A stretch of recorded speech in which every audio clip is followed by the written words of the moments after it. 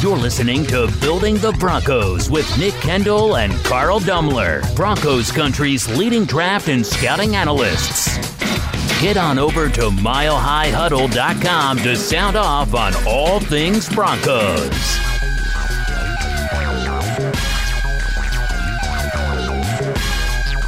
Hello there, Broncos Country, and it is once again time for another episode of Building the Broncos. I am your host, Carl Dummler, and with me, as always, I have my co-host and good friend, Mr. Nick Kendall. Nick, I'm very, very disappointed that we didn't get to meet up this last weekend.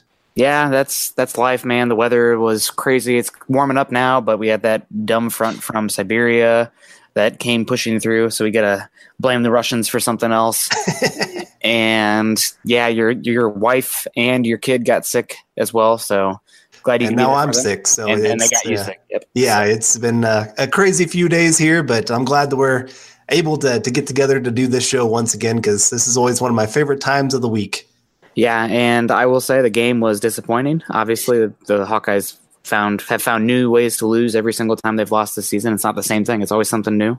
And the weather was very cold, so maybe the best. It still would have been good to meet you. We'll try to do it next year, probably after the wedding, though. I'm going to be a little bit busy before that. Yeah, I kind of figured so. Yeah. No, I saw a stat. I think they said the Iowa Hawkeyes are 2-6 in one-score games. They're just not clutch. They just have not been clutch for the last couple seasons. So we'll see. I'm just ready for them to write it out, and hopefully they beat Nebraska. Honestly, that's the biggest thing left in the season. They got to beat Nebraska. You would never hear the end of it from Cam if they lost. Yeah, I'm just Nebraska got some good people, but I would consider that rival number one for the Iowa Hawkeyes. So this season, they're not going to go to the Big Ten West. They've lost 3 in a row. Now it's time to put the foot down on Scott Frost and all that hype, and at least close it out in a positive note. But anyway, back to the Broncos. College football is great. We got to talk some Broncos as the bye week is officially over. That is right. And we want to let you know that the Building the Broncos podcast is focused on all things pertaining to your Denver Broncos, especially as it relates to the NFL draft and team building. With Nick and myself being armchair GMs, we'll be bringing you fresh insight and analysis each and every week in every single episode. From scouting the enemy, player value, scheme and personnel fits, and of course the little general football-related banter. You can follow myself on Twitter at Carl Dummler MHH, as well as follow Nick at Nick Kendall MHH. And be sure to tweet us any questions or opinions you have, because we live for talking Bronco football. You can also follow the podcast Twitter account at HuddleUpPod, and make sure you check out ours and our co-writers' written content at milehighhuddle.com, a part of 24/7 Sports and an affiliate of the CBS Sports Digital Network. We know your listeners are as football, draft, and Bronco crazy as we are, so please give us a click and subscribe to us on iTunes as well as Stitcher. And don't forget to share us on Facebook and Twitter. We wouldn't be here today without you listeners, so as a call to action, please go and take the time to go to iTunes or Spreaker to rate and subscribe, and let your voices be heard on how you enjoy our show. Now, before we get going, we first want to say thank you to our great sponsor, Audible. Get a free audiobook download and 30-day free trial at www.audibletrial.com/huddleup. Over 180,000 titles to choose from for your iPhone, Android, Kindle, or MP3 player. Again, that's www.audibletrial.com/huddleup. Well, it's good to have another Sunday that's going to have the Broncos. Bye weeks, I don't know. What are your thoughts on them? Are you a big fan of them? Don't like them as a fan? What do you think on them? Bye weeks are great. I wish that there's a lot of talk of expanding the schedule. If they're going to do that, they need to add another bye week. Kind of gives you a refresh, and you can watch football games. Like, one thing that's annoying is that the Broncos are on just 2 weeks ago when they played. We get stuck watching the Broncos and Texans. Quote, stuck. We're going to watch the Broncos no matter what. But then on the other channel, the other game that's on, you get the Saints versus the Rams, which is a barn burner and looks extra fun. So I can watch football without any real favoritism going on. So that's a good thing. And also letting the players get away and everything, I think, is always a good idea as well. I mean, it's a pretty tough and grueling job. They're getting paid millions of dollars, so I don't feel bad for them. But I think the bye week is good for everyone involved. Right. And it was nice to hear some players back. I think there's only maybe 2 Bronco players that did not practice today. Something like that. So finally getting healthy a little bit again for the final stretch of the season. But let's talk about just the overall roster so far this year. And we always do a stock up, stock down. Let's talk about stock up for the entire season. Who are some guys that have just really took their game to that next level for you? Yeah, for me this season, the guys that I have been impressed with, number one that I have listed that automatically came to my mind is Adam Gotsis. He has been improving each and every week this season, and I think he needs to start getting more snaps. He's not a great penetrator yet as far as a pass rusher, but he's been doing great as a run defender and improving week after week. I did my Bradley Chubb film piece this last week on him, and well, let's say Adam Gotsis was a guy that honestly caught my eye more than Chubb did, even though Chubb had the stats. So he's doing the dirty work, and I think he's arguably the best defensive lineman we have right now on the Broncos. My second guy is Jeff Hireman. Way to break out on your contract season, Jeff. You know, he's a guy who's battled some injuries. There's been some questions about his desire for football, his ability to play tough over the middle, which is needed for a tight end. But he's been playing really good this year, and I'm hoping they can find a way to bring him back and he can stay healthy. But I've been impressed with him. And finally, Derek Wolfe, guy who's been kind of downward trending the past few seasons, injuries, whatnot, the play around him not as good. But this year, I think he's been playing very good football. And I see people talking about wanting to get rid of him, and I just don't get it. When I'm watching Wolf, he's been really good on the defensive line as well. Honestly, the Broncos defensive line is making this defense tick because there's not that much talent in the linebacking core and the secondary, at least star talent outside of Chris Harris Jr. So this defensive line is making it tick, and Gotsis and Wolf are the two that I think are really the drivers of that, obviously with the edge rushers. There you go. I like that list. Well, I went with a couple rookies that I think have outplayed what most people thought they'd be doing as rookies. And then, of course, a veteran. But Bradley Chubb, he is on pace to break the rookie record for sacks in a season. And pressures-wise, I mean, he's having a better rookie season than what Von Miller brought to the table. That's saying something. Now, I know it helps when you have Von Miller taking double teams on the other side. He's had a lot of one-on-one opportunities, but this is what the Broncos wanted from him. This is why they brought him in, that somebody could take advantage of having Von Miller on the other side. So very impressed with what he's done as a rookie and very excited for his future of what he brings to the Broncos. And then I have Phillip Lindsay, and I put this one in here mostly for you, just to give you a chance to go on your soapbox of why running back is not worth taking early in the draft. And I mean, I know you and I have talked about this quite a bit, but you look at the stats that he's put up, and he is right there with top 3 rookie running backs in the NFL right now. He's probably top 10 running backs in the NFL, and he's an undrafted guy. And it's just very, very impressive what this guy's brought to the table. He's got that long speed. He's got quickness. He's got just an aggressive style of running that you just don't see from little guys like him. He has great vision. I mean, he's missed a few holes, but that's expected from a rookie. But for the most part, I thought he's done really well, and just very, very impressed with him. And then, of course, Emmanuel Sanders. You talked about Derek Wolfe kind of being down the last couple of years. It's kind of been the same with Emmanuel Sanders. Now, some of that's been injuries. Some of that's just been quarterback play has not been able to take advantage of what he does on the field. But it's just really nice to see this guy just taking his game back to another level and being that star player at the wide receiver position. And I know as much as many want to point to some of the younger wide receivers being why we could get rid of DT, I think some of it also is Sanders has proven to be the number one guy. DT had fallen pretty far down on the list of wide receivers that I think were making an impact this season. And Sanders has really stepped into that role that DT has held for, well, since he pretty much got to the Broncos, right? Yeah. I mean, he's been a very good complementary piece to DT. They've been, yin and yang. They go very well, but he's wide receiver 1 right now, and that's going to remain that way probably next season as well. Yeah, I can't see them getting rid of him. It's kind of like Wolf. Some are saying Sanders because we got some of these young guys. I say the Broncos have a lot of cap space to work with, and they're going to have some more when they get rid of a couple guys. And so why make your team even more weak? Keep these guys around, have some weapons, and especially like you said, I mean, defensive line-wise, if you can add another piece to that group, that rotation just becomes that much stronger. And it just becomes a very, very big strength of the team instead of trying to replace Wolf with a rookie and hoping that they're going to perform at a high level. But let's look at the other side of things, the stock down guys, the guys that have just really, you had either maybe some high hopes for or just have way underperformed of what you thought they would do this year.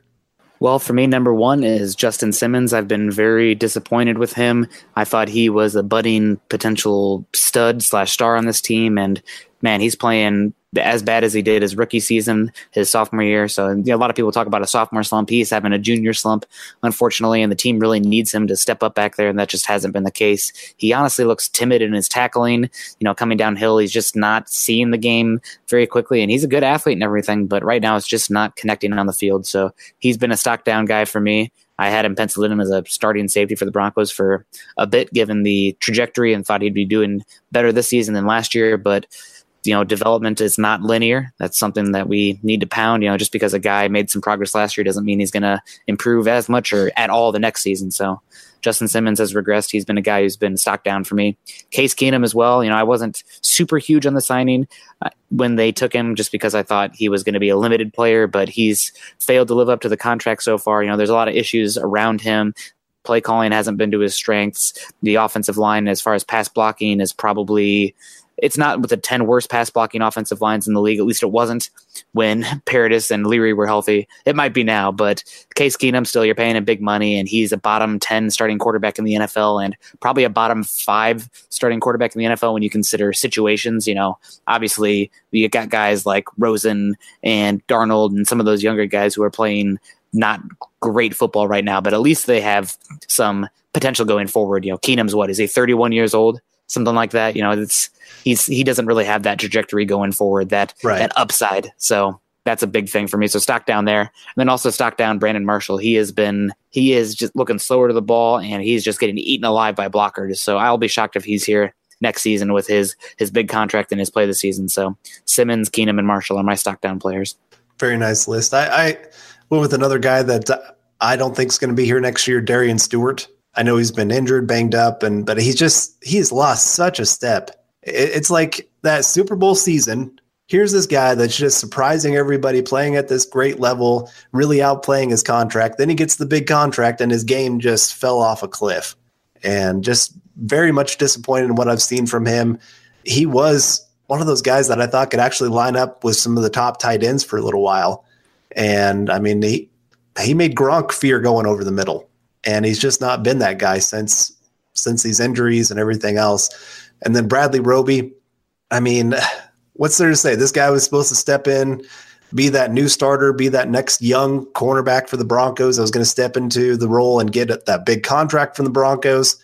And I'm not sure he's here next year. I mean, the only reason that I could see the Broncos maybe signing him is because the cornerback market's not that great, and they're worried about the draft and not being able to find anybody, and so they end up paying him. That's about the only reason I could see him still being with the Broncos. And then Garrett Bowles. I mean, this is a pretty easy one.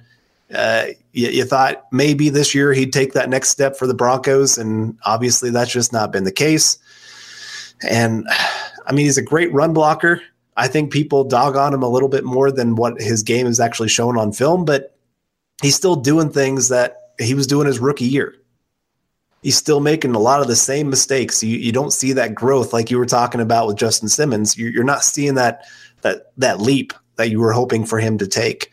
And I'm kind of guessing actually the second half of this season, he's playing for his job. I mean, it might be where they can't find another left tackle that maybe he stays there, but for the most part, I mean, I could see the Broncos really looking to replace him if he can't take his game to another level. Yeah, he's been somebody, honestly, like, I feel like they'll probably give him one more season. They might move him to right tackle. We'll see what happens, or guard or something. But I feel like most likely, given the market and the need for tackle in the league, I think they probably give him one more season. But he is struggling, and he's been better the last couple of weeks. Let's be real, but still not at the level that you want as far as consistency, especially when it comes to pass blocking. So we will see. And then Brandon Thorne, if you listened last week, his concerns about some work ethic, that definitely raised a red flag as well. So yeah, it's unfortunate. You got two pretty recent first-round picks on this list for stock down, and that's not what you want to see. Right. All right, well, moving on here, we got another new section because of the bye week, and we're changing up the format a little bit due to that, but we have things that we want to see more in the second half.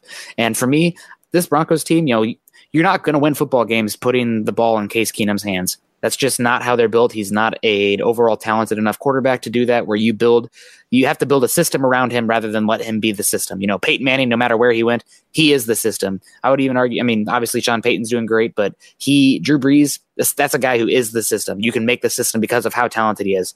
That's not the case with Case Keenum. He's a very limited quarterback, and they're not really playing his strengths right now. But what they need to do is just really commit to this run game. And the Broncos are a team that I know they've been getting behind a little bit, but I think they need to be a team that kind of bucks the trend here. Go with more 2 tight end sets, more Andy Janovich, and have that run percentage higher than the pass percentage. Right now, I believe the only team that has that is the Houston Texans. And you know why they're doing that? To protect the quarterback and focus on an offensive line that's better at run blocking than pass blocking.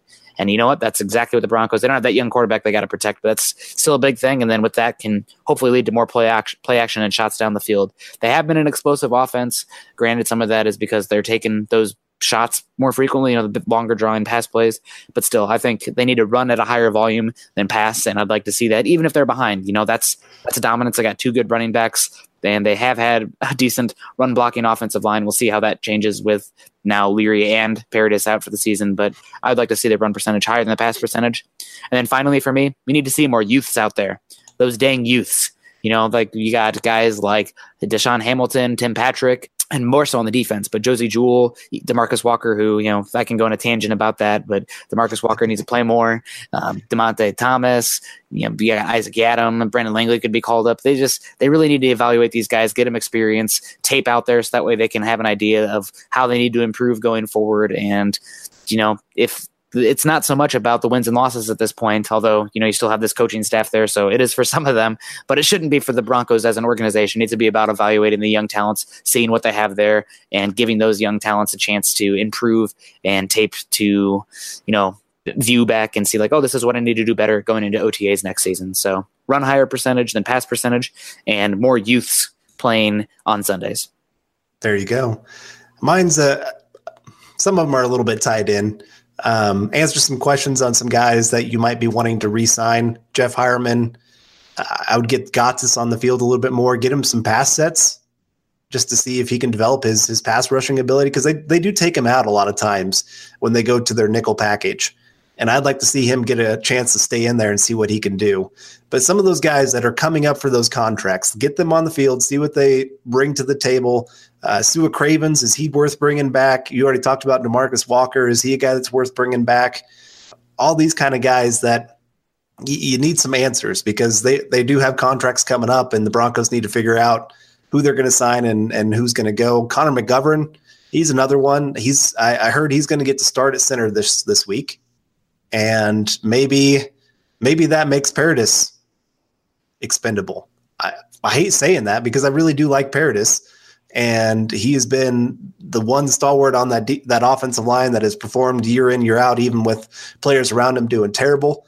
But if Connor McGovern shows up and is a great center, maybe that makes it a little easier to move on and look more for a guard than a center in the draft. But also I want to see some more creative play calling. You already talked about that we haven't been playing to Case Keenum's strengths. Let's get these weapons involved. Let's see what they can do. I mean, I'm going to talk about it a little bit when we're talking about the Chargers. But I love how they get their running backs involved a lot more in the pass game. I love how they really mix up their formations and what they're trying to bring on the field. I mean, they'll bring the fullback on with TJ Watt.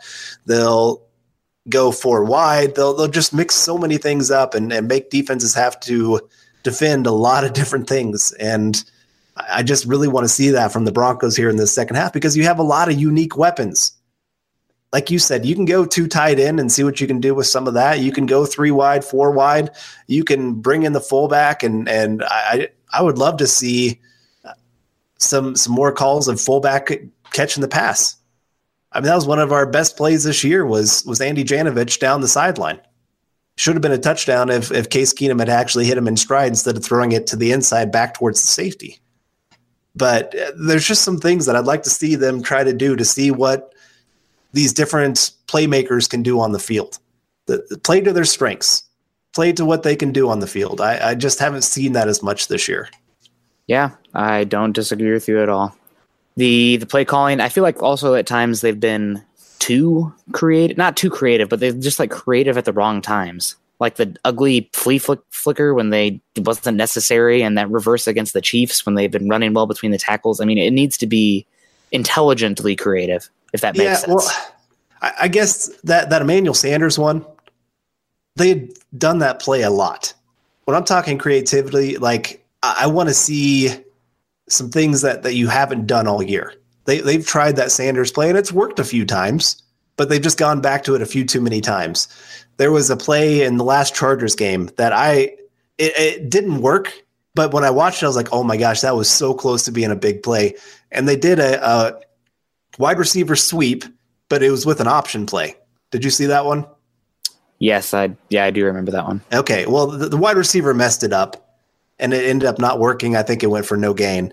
But, I mean, it was one of those, like, when it happened, I'm like, oh, what is going on here? And it was set up to be something special, and they just didn't execute. But it's things like that the Broncos just aren't doing. They're kind of doing the same things over and over and over again, and their one creative play is the jet sweep with Emmanuel Sanders. Well, again, if that's your only creative play, teams are going to go, well, that's all we got to defend. Yep.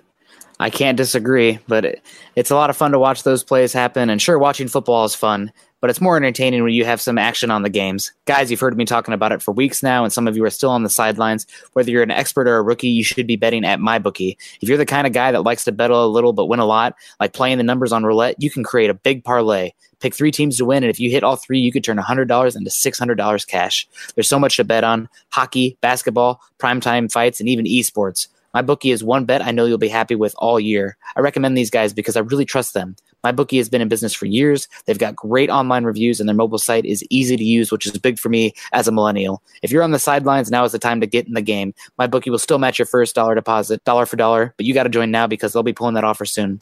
Log on to MyBookie right now and double your money. Use promo code Broncos100, and you'll get your first deposit matched 100%. That's promo code Broncos100. You play, you win, and you get paid. All right, Carl. Well, we are going to move on now to the week. Is it week 11 already? Gosh, the season is flying by when you suck. Actually, it does not fly by when you suck. Did you watch It's Always Sunny in Philadelphia, or did you ever enjoy that? I haven't watched too many of it, but I've enjoyed the ones I've seen. Okay, I did that thread today. I feel like that comedy is the only way to get through it. But this is, it stinks. A lot of the 3-6 is not great, and there's a lot of questions going forward. But you know what? We press on, and looking back, it's not surprising this team is struggling with all things considered. I thought they were more of a 500 team. But going back to preseason, making predictions, do you remember what team I predicted to win the AFC West? Did you say the Chargers? I said the Los Angeles Chargers. I did not think Patrick Mahomes would be this good this soon, and I thought the Chiefs' defense was going to struggle. And the Chiefs' defense is not great. Although they have been getting after the passer, granted, when you're up a lot, you can just pin your ears back. That's part of it. But yeah, I picked the Chargers, and I feel like people are sleeping on the Chargers right now. Like out of any team in the AFC outside the Chiefs, I think the Chargers are the next best team. At least, you got the Pittsburgh's playing really good ball right now. I'm not taking anybody in the AFC South.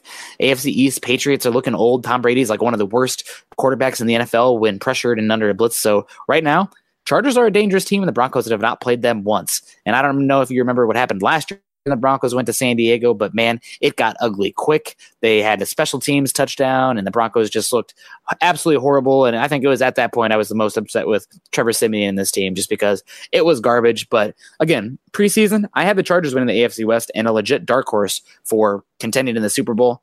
I know people say that every single year because injuries happen to the Chargers, and that's the case again this season, surprisingly. But they're playing good football right now, only 2 losses on the season, and playing his best football statistically of his entire career is Phillip Rivers. And I got to ask you, Carl, what's your take on Phillip Rivers? Now, both as a player and just as a person. So as a player, I think he's been one of the more underrated quarterbacks in NFL history.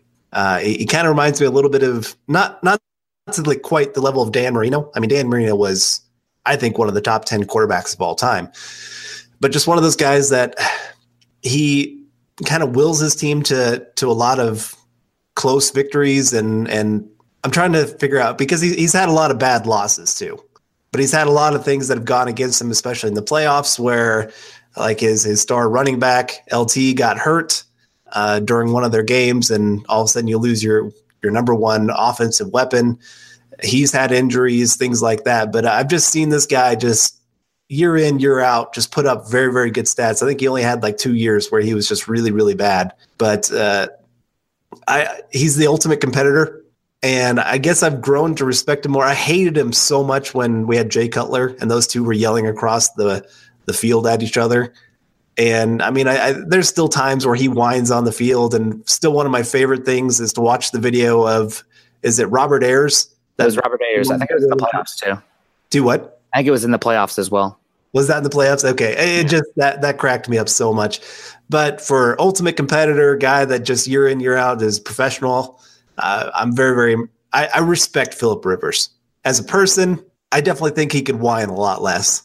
But it seems like he's a good guy, never been in trouble, done a lot for his community, really did not want to move to LA because he loves San Diego and just loved that community.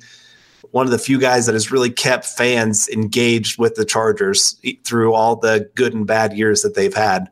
So I'm very impressed. It doesn't shock me that he's having this kind of season because it's just people continue to underestimate what he brings to the field. I saw something, it was like top 5 MVP players right now, but they had Aaron Rodgers on there as the top 5 MVP quarterback or MVP player so far this year. And I would rather have Rivers on that list. I really would, with the kind of season that he's had. If I'm being objective and not hating on the Chargers, I think Rivers has had a better year than Aaron Rodgers. I feel like you're voting for the name over the tape at that point, which a lot of people do. I mean, how many people are tuning in to watch the Chargers? I watched a couple of their games this week, actually 3 of their games to get an idea for it. I've watched them obviously, sparingly, but going to the All-22, it kind of changes it. But yeah, no, Rivers is playing at a great level to me. I've said this before on this podcast. Won't be the last time I say it either, but one of my favorite movies is Anchorman. And there's that scene at the very end where, Ron Burgundy is in the bear pit and he's coming up that ladder and Wes Mantooth holds that ladder and he's like acting like he's going to throw him in the bear pit, toss the ladder over. And he's like, Ron Burgundy, I hate you with every fiber in my body, but God damn it, I respect you, and kisses his head. I feel like that's where I'm at with Phillip Rivers in my point in my life because he's been so good for so long and he's doing good things and his teammates love him. But also, as Chris Harris just said, this just came out on Twitter. Why do people hate Phillip Rivers so much? It's because he whines a lot on the sidelines.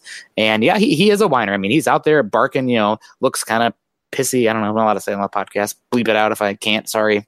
It's not on the radio, so I can probably cuss.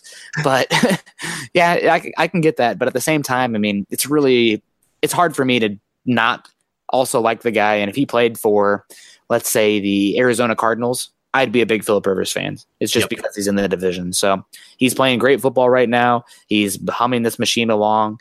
And honestly, though, I don't think he is playing MVP level, but I don't think he's the MVP of the team. He's not what makes this team click.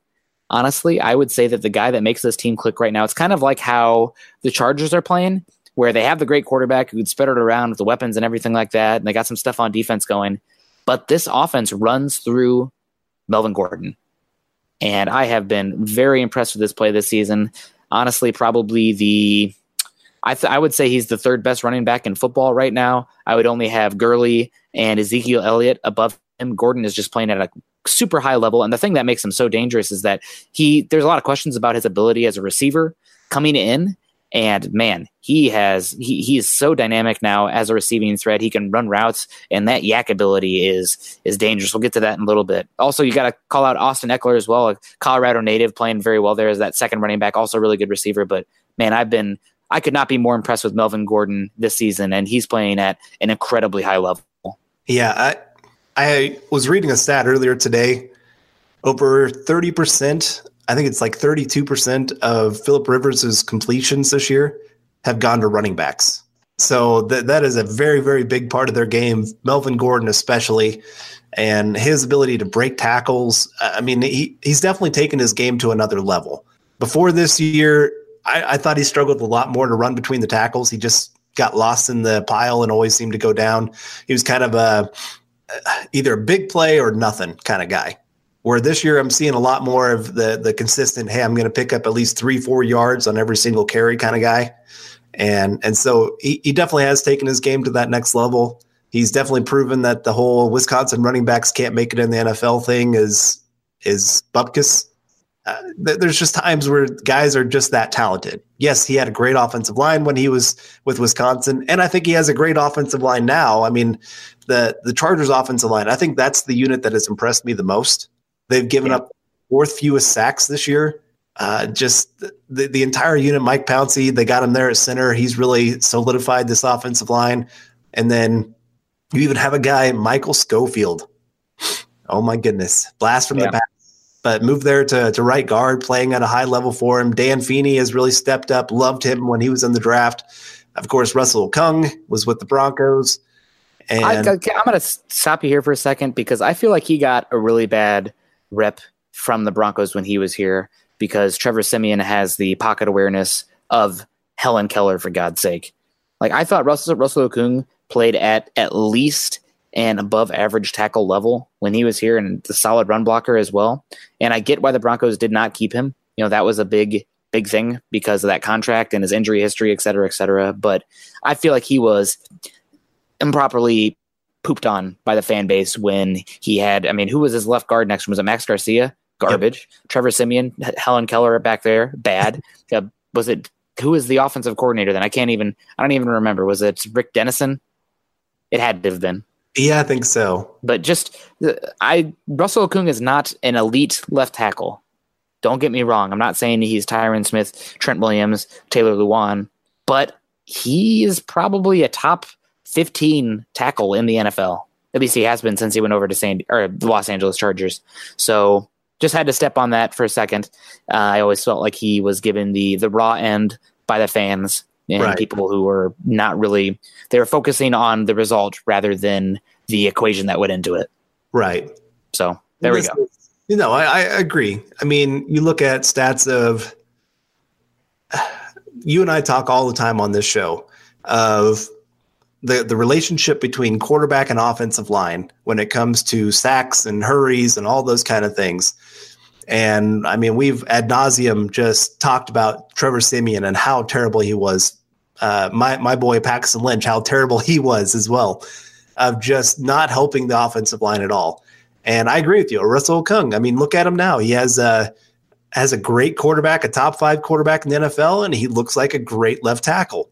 Wow, how does that happen? He didn't all of a sudden become good. He's still the same guy. It's just you get more talent around you, and you especially get a quarterback that knows how to manipulate a pocket, and boom, they look much better. I mean, Peyton Manning, he was one of the best. I might say Tom Brady's actually a little bit better at manipulating a pocket, but those two, I mean, they always knew just take this little step and it helps the offensive line.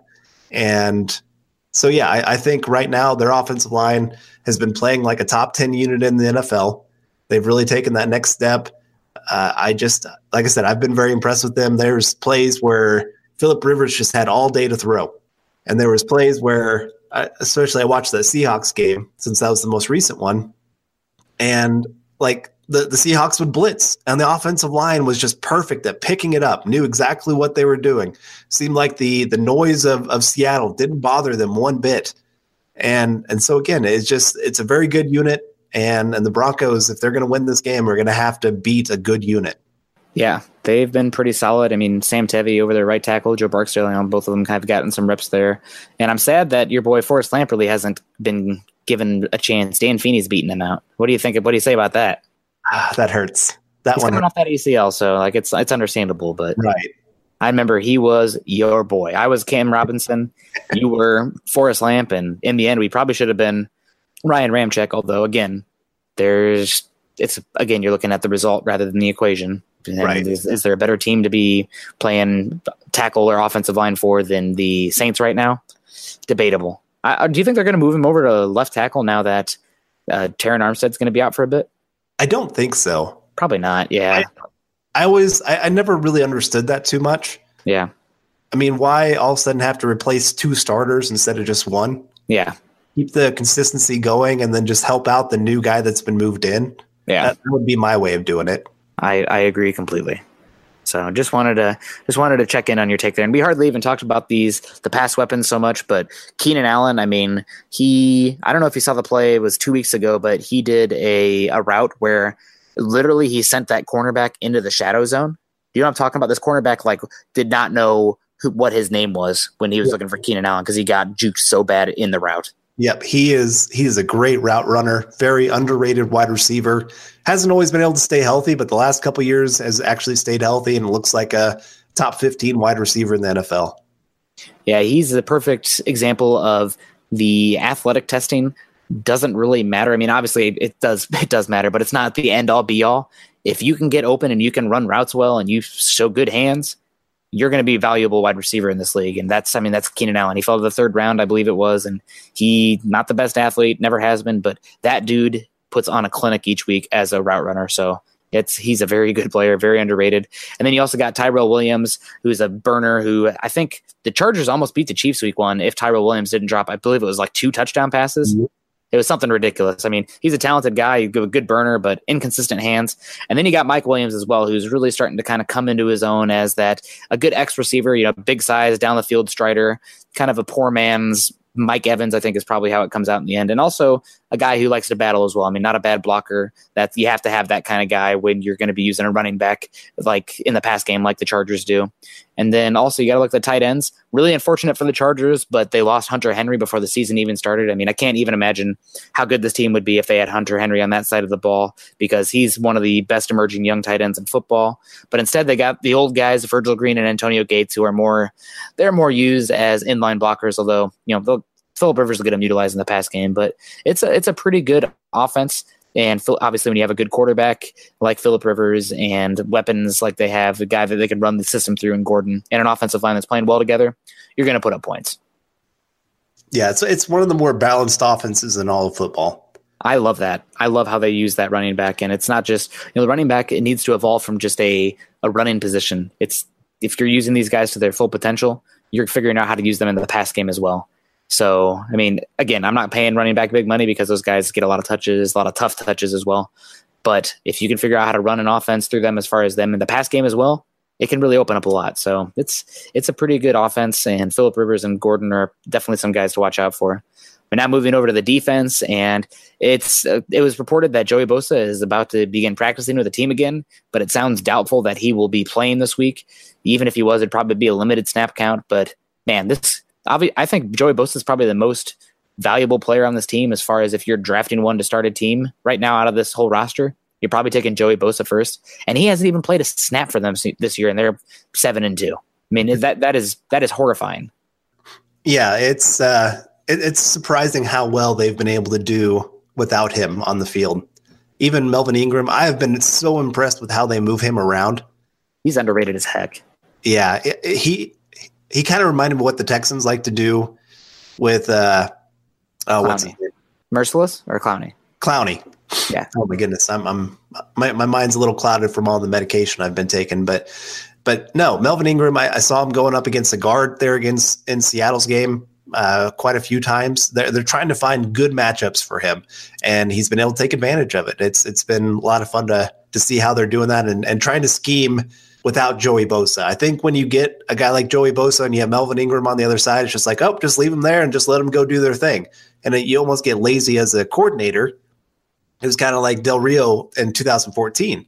You got Ware on one side, Von Miller on the other side. You got these great corners on the outside. You got great safeties. You got all these great playmakers.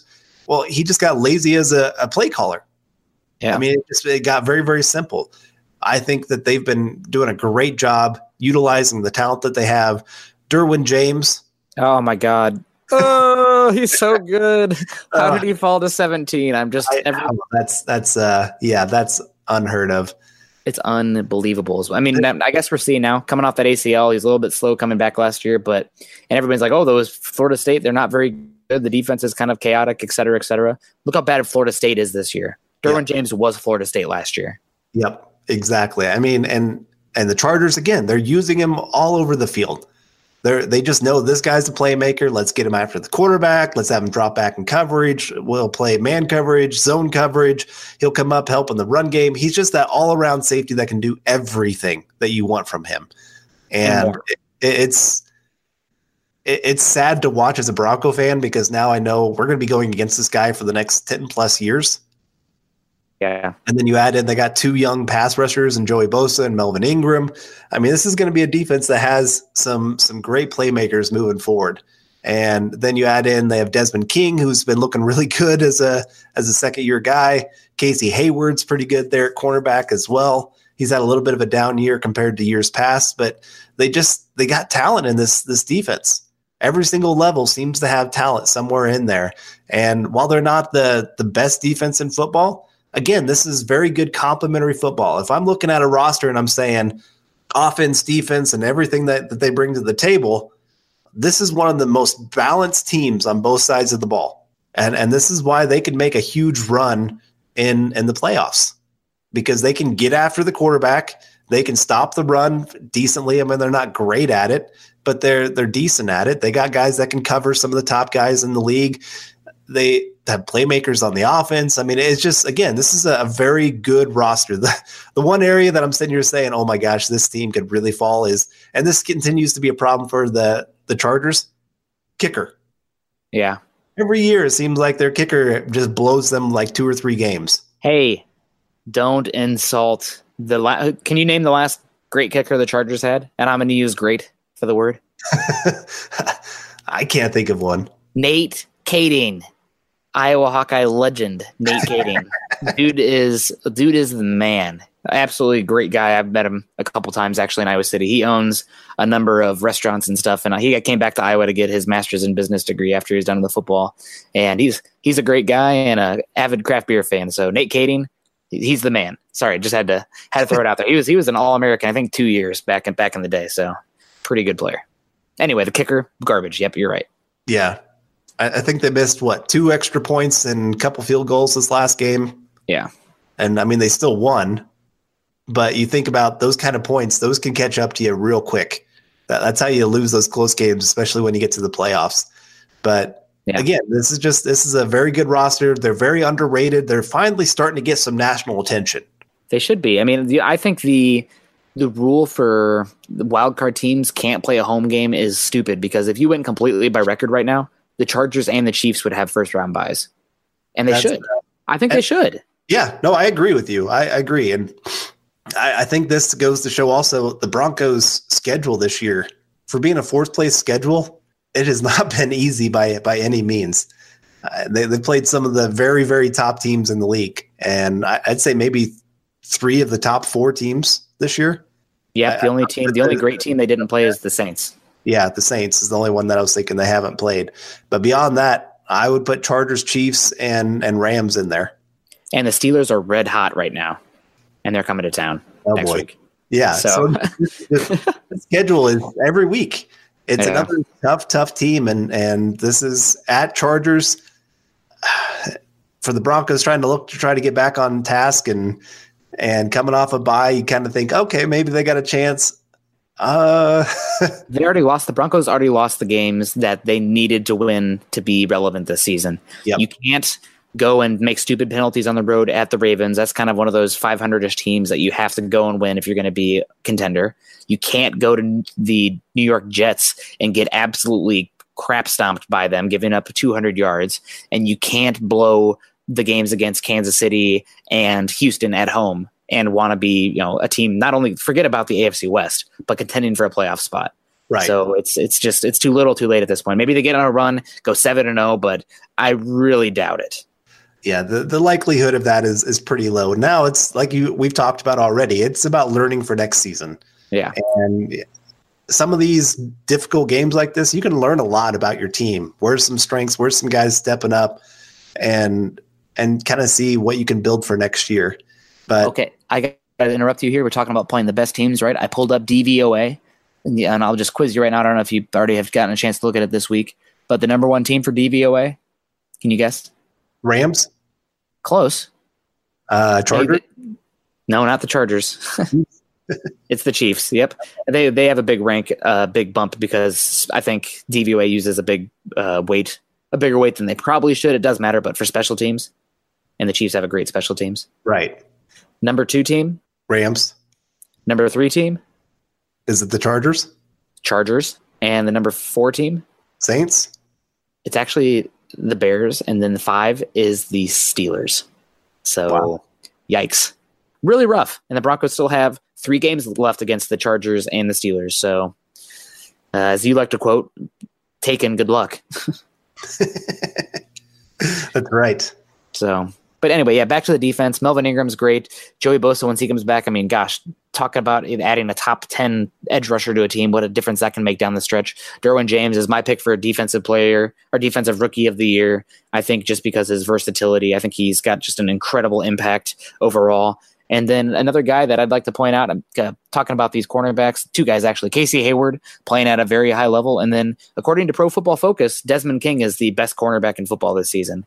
So he's also a very dynamic kick and punt returner, and he's got great ball skills. He's not really fast enough, long enough to be a true boundary corner, but man, that kid plays smart. He plays great technique. He tackles like a maniac, and he's playing great football. And poo-poo to anybody who thought that speed was going to be a big detriment for him. He should have been a second-round pick, and he fell to the fifth round along with George Kittle, and now two of the best players in the NFL at their positions. So go Hawks. Well, and I think the Chargers are a great showing of how little combine stats really matter. I mean, Joey Bosa wasn't the greatest tester in the world. His 3-cone was elite, though. Right. But I'm saying you're looking at all of them and you're sitting here saying, he's not exactly the most perfect guy. Keenan Allen, again, guy that didn't test well. Derwin James tested really well. But Desmond King, like you said, and it just shows sometimes what you show on the football field outweighs just being a great athlete. Too many teams and too many fans get focused on the stats of what these guys can do in the combine and go, oh my gosh, if we get this guy and turn him into a football player, but that big if, how often does an athlete turn into a football player? Not as often as you'd like to think. I mean, look at the 2017 draft to the 2018 draft. You're drafting football players. Yep. Not athletes. But yeah, I can't disagree. So, but all right, yeah, going on to I'll let you do this since you're the guy who did the research here, but the team stats. All right. Well, we'll just kind of go through these pretty quick. We've talked about some of them already, but total offense, the Chargers are 8th, 10th in points per game at 26.7, tied for first in yards per play, 6.9. Again, just showing how explosive that offense is. 27th in the NFL, though, on third down. That one really shocked me. 7th in yards per game, rushing yards per game, 3rd in yards per carry, 13th in pass yards per game, 3rd in quarterback rating, and like I said earlier, allowed the 4th fewest sacks in the NFL with only 13 allowed so far. And then 14th in yards allowed per game. This is switching over to the defense at 356.6. 8th in points allowed per game, 20.7. 14th in yards allowed per game, 5.6. 23rd in stopping third downs. They're giving up third downs on 42%. 17th in passing yards allowed. 9th in the NFL in sacks. 9th in the NFL in quarterback rating allowed. And they have allowed the 8th most explosive plays with 36 so far this year. This is one thing that the AFC West is just terrible about, giving up explosive plays. Now, part of that is that they got explosive offenses that take advantage of each other and just keep putting up big numbers against each other. But again, that is one area the Broncos maybe could take a little bit advantage of is getting some big plays down the field. Yeah, the Broncos have actually done a pretty good job after the Ravens game and the first few weeks stopping those big plays. But and the Raiders being around is a big reason that the big explosive plays are happening.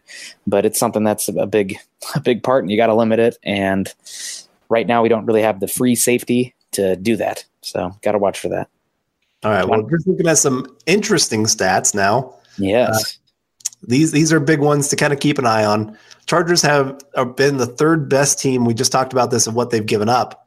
Third best team in explosive plays. That's rushes that go for 15 plus yards or passes that go for 20 plus yards. They have 62 on the season. Whew. And they're only behind the Chiefs and the Rams. Who knew? Rivers is second best in the at the quarterback position in play action, according to passer rating. He has 143.1 rating.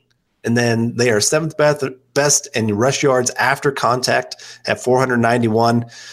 Tied for first in yards per carry on first down at 5.8. Broncos are fourth at 5.6. Fourth best yards after catch in league behind only the 49ers, Chiefs, and Steelers at 6.5. And then under center rushing for Gordon, he is third best in the NFL at 518 yards and 5.5 yards per carry. Finally, ninth best defense versus pass for quarterback rating. I already talked about that, giving up 89 quarterback rating. I mean, those are some very interesting stats of when you're looking at how are you going to stop this team. These are the things that you need to look at. Yeah, and it points to just how good Rivers and Gordon are. So it's they're a good team. I mean, you don't get to 7-2 by accident. Looking at some of their past games, they've been close, but I feel like they've been getting better as the season has gone on. And they do really miss Hunter Henry over the middle because Phillip Rivers loves that tight end. I mean, look at Antonio Gates. Phillip Rivers and Antonio Gates, probably the best quarterback to tight end duo in NFL history as far as statistically and longevity. But man, it's a good team. So we're going to be moving on now to key matchups. And number one for me this game is obviously I like to look at the trenches. That's probably, I wouldn't say it's my calling card. I would say Broncos memes are my calling card. But as far as, kind of a brand, not calling card, brand, but trenches is a big one. And for me, Garrett Bowles versus Melvin Ingram, they do like to move him around, but he mostly has played over there. Joey Bosa on the other side when he's healthy. But Melvin Ingram versus Garrett Bowles, man, I know Garrett Bowles has had an up and down season, but having to go against the likes of coming up here, but yeah, Myles Garrett, and you just came off of Jadeveon Clowney, and now you got Melvin Ingram. Life is hard to be a tackle right now. I mean, there's a lot of good edge rushers out there. Yeah, that's the one. I don't see them moving Ingram around a whole lot because they will be trying to challenge Bowles. And that makes sense. He's not done great this year. He gets a lot of holding calls, which Melvin Ingram is very, very explosive and can get around the corner in a hurry. But number two, we have Musgrave versus Derwin James. There's those guys on the field that every play you need to know exactly where they are. And even though he's a rookie, he's already gotten that kind of respect, I would say. You just need to know, is he coming up for a blitz? And then guys need to be calling out that kind of thing. How do you game plan around a guy that can be all over the field at any time? And it's just going to be one of those. I'm interested to hear what you have to say when we get to the coach's corner of how the Broncos are going to game plan this game. Because, again, when you got playmakers like Melvin Ingram, Derwin James, and you can put them pretty much anywhere on the field, it's going to be interesting to hear that for sure. Yeah, and again, talking about Derwin James, I had this earlier, but I wanted to save it for when we talk about him versus Musgrave, and it is just highlighting Derwin James' versatility back there. This is before the game against the Raiders. I don't have the count after the Raiders game, but it is his positional snap count, according to Pro Football Focus. Again, before the Raiders game, majority of his snaps this season have come at free safety, 172, with 150 at box safety. So they're moving him, single high to cover two back there. They're also coming in and having him play box. Then he has 59 snaps at cornerback, nickel cornerback, 9 snaps at outside cornerback. So that lone guy, which I would be surprised they don't use him more out there because he's a good enough athlete to do that. And if they were a team like Seattle using that length and cover 3 stuff, I think they'd use him more there. But again, that's 68 total snaps as a cornerback, both nickel and outside. And then 57 snaps lined up, according to Pro Football Focus, as defensive line. Not, he's not playing nose tackle. He's out there as an edge rusher, but, 2-point stance, kind of, he's rushing where Von Miller rushes from. And his pass rushing efficiency from there this year is otherworldly. I mean, he's getting after the quarterback like crazy. So I don't even know what to say. An ultimate defensive chess piece. Just a playmaker back there. So, yeah, you got to watch out for number 33 because he will wreck you. Now, moving on, another big one. I'm guessing this is going to be the main matchup for the Broncos as far as it pertains to cornerback versus wide receiver. But Chris Harris Jr. versus Keenan Allen, 2 guys that are pros. One of the best technical cornerbacks versus one of the best technical wide receivers, and a matchup for those people who like those flashy players out there on the edge to watch them. That's one to definitely keep your eye on. And if Chris Harris Jr. can at least, keep Keenan Allen from beating him consistently underneath, stop keeping close on him with some third downs, Broncos got a chance to get after Phillip Rivers because they do have a good pass rush. But Keenan Allen versus Chris Harris Jr., that's a clinic. Definitely. The one thing I saw with Phillip Rivers, like you said, if you can get pressure, and this is any quarterback out there, but he doesn't have the arm that if he has pressure in his face that he can really make those pinpoint throws. He one-hops a lot of throws when he has to throw off his back leg. So it's definitely going to be big on holding Keenan Allen. He's so good at getting open in a hurry. It's I don't know how to describe it. I really respect him as a route runner. There's very few other wide receivers that I think are better route runners than him. I might put him in my top 2-3 guys there for sure. So Chris Harris Jr., this is one of his toughest matchups of the season, I think. just it's strength on strength for sure with these two guys. And I'm excited to watch that one. But it's also going to be interesting then the other cornerbacks. I mean, the Broncos might leave Chris Harris on an island and say our other quarterbacks have to step up. And you got Tyrell Williams, who's the burner. And do you really want to put Bradley Roby on that? I mean, what options do you have? That's true. I mean, Bradley Roby is the one guy that has the speed to keep up. But he's also the guy who's always burnt. It's true. That's I don't get it. I thought that would be like his one big strength that he'd have for sure, but he gets outplayed. He just gets lazy. There's a lot of things that play into that we could talk about. Technique wise, he gets pretty out there. I don't know. There's a lot of, like I said, there's a lot of things that go wrong there, but going to be very interesting to watch that kind of matchup. And of course, you got Mike Williams, got Travis Benjamin as well, but who's going to match up with Mike Williams? He's kind of been a nice little third option for him there. And it's a very tough offense to defend all the different weapons. Yeah, it's it's rough. Luckily, they don't have Hunter Henry because we know how the Broncos have been against tight ends. So we'll take it. And then finally, Melvin Gordon. You know, this game we talked about earlier in the interesting stats. The yak is a big part of that, and a big part of that is Melvin Gordon. So you really got to keep a guy in there on him. I'm going to be really looking at Cravens this week. It's probably the most important game for him in his granted it's only 2, but like that's the guy who on paper to me is the guy who needs to really step up as far as Melvin Gordon in the pass game. I do have faith in more and more faith in Josie Jewell as a run defender, and Todd Davis has been a good run defender all season. So between the tackles, I think they got some ability to at least gum up the lanes and make plays at the line of scrimmage, limit the big runs there. But it's, Eckler as well, but Gordon in the pass game is somebody that you really got to watch out for him. And like I said, it's kind of like how the Rams use Gurley. The offense runs through Gordon and Eckler, but it runs through that running back position, not just as a runner, but as a pass catcher as well. So got to watch out for that. All right, well, we are getting a little long here, so we're going to move it along to the coaching corner. And pretty much I have the Broncos offense versus the Chargers defense this week. And I'm not going to make it be too long here. I'm going to keep it simple. Broncos need to isolate these Chargers linebackers as best as possible. If there's anywhere where the Chargers are weak, it's the linebackers. I mean, Denzel Perryman just went on the injured reserve for the season. Other than them, they have Kyle Emanuel and Jatavis Brown. And those guys don't play a huge amount of snaps for them, but Denzel Perryman was their number 1 linebacker before going on IR as far as snap percentage counts. He was 64.66%. The next highest linebacker snap count for them was Jatavis Brown with 48.24, and then Kyle Emanuel was all the way down at 23.95. So really going to be interesting to see how these linebackers play for the Chargers, and I'm attacking them. So what does that mean? I'm using Phillip Lindsay more in the running game or in the pass game than I have all season. I'm going to run some screens. I'm going to get these linebackers isolated as best as possible. And I'm going to be using Jeff Hireman, coming off his best game of his career. You got to be able to work that field there. And obviously, I don't want to be a broken record, but better run game, running between the tackles, keeping them in base as much as possible, attack them where they're weak, which is linebacker, and then hopefully play action off of that. So we'll see if Musgrave is willing to do that. There you go. All right. Well, I have the Broncos D against the Chargers, though, of course. And it really does come down to, we've already talked about it so much, but stopping Melvin Gordon. I mean, he's the guy that makes or breaks this offense. I said earlier that Rivers, 32% of his passes that he's completed have been to running backs. So they like to run a lot of screens. They like to do a lot of that short passing game, get the ball out of Rivers' hand in a hurry, all those kind of things to limit the pass rush of getting after Rivers.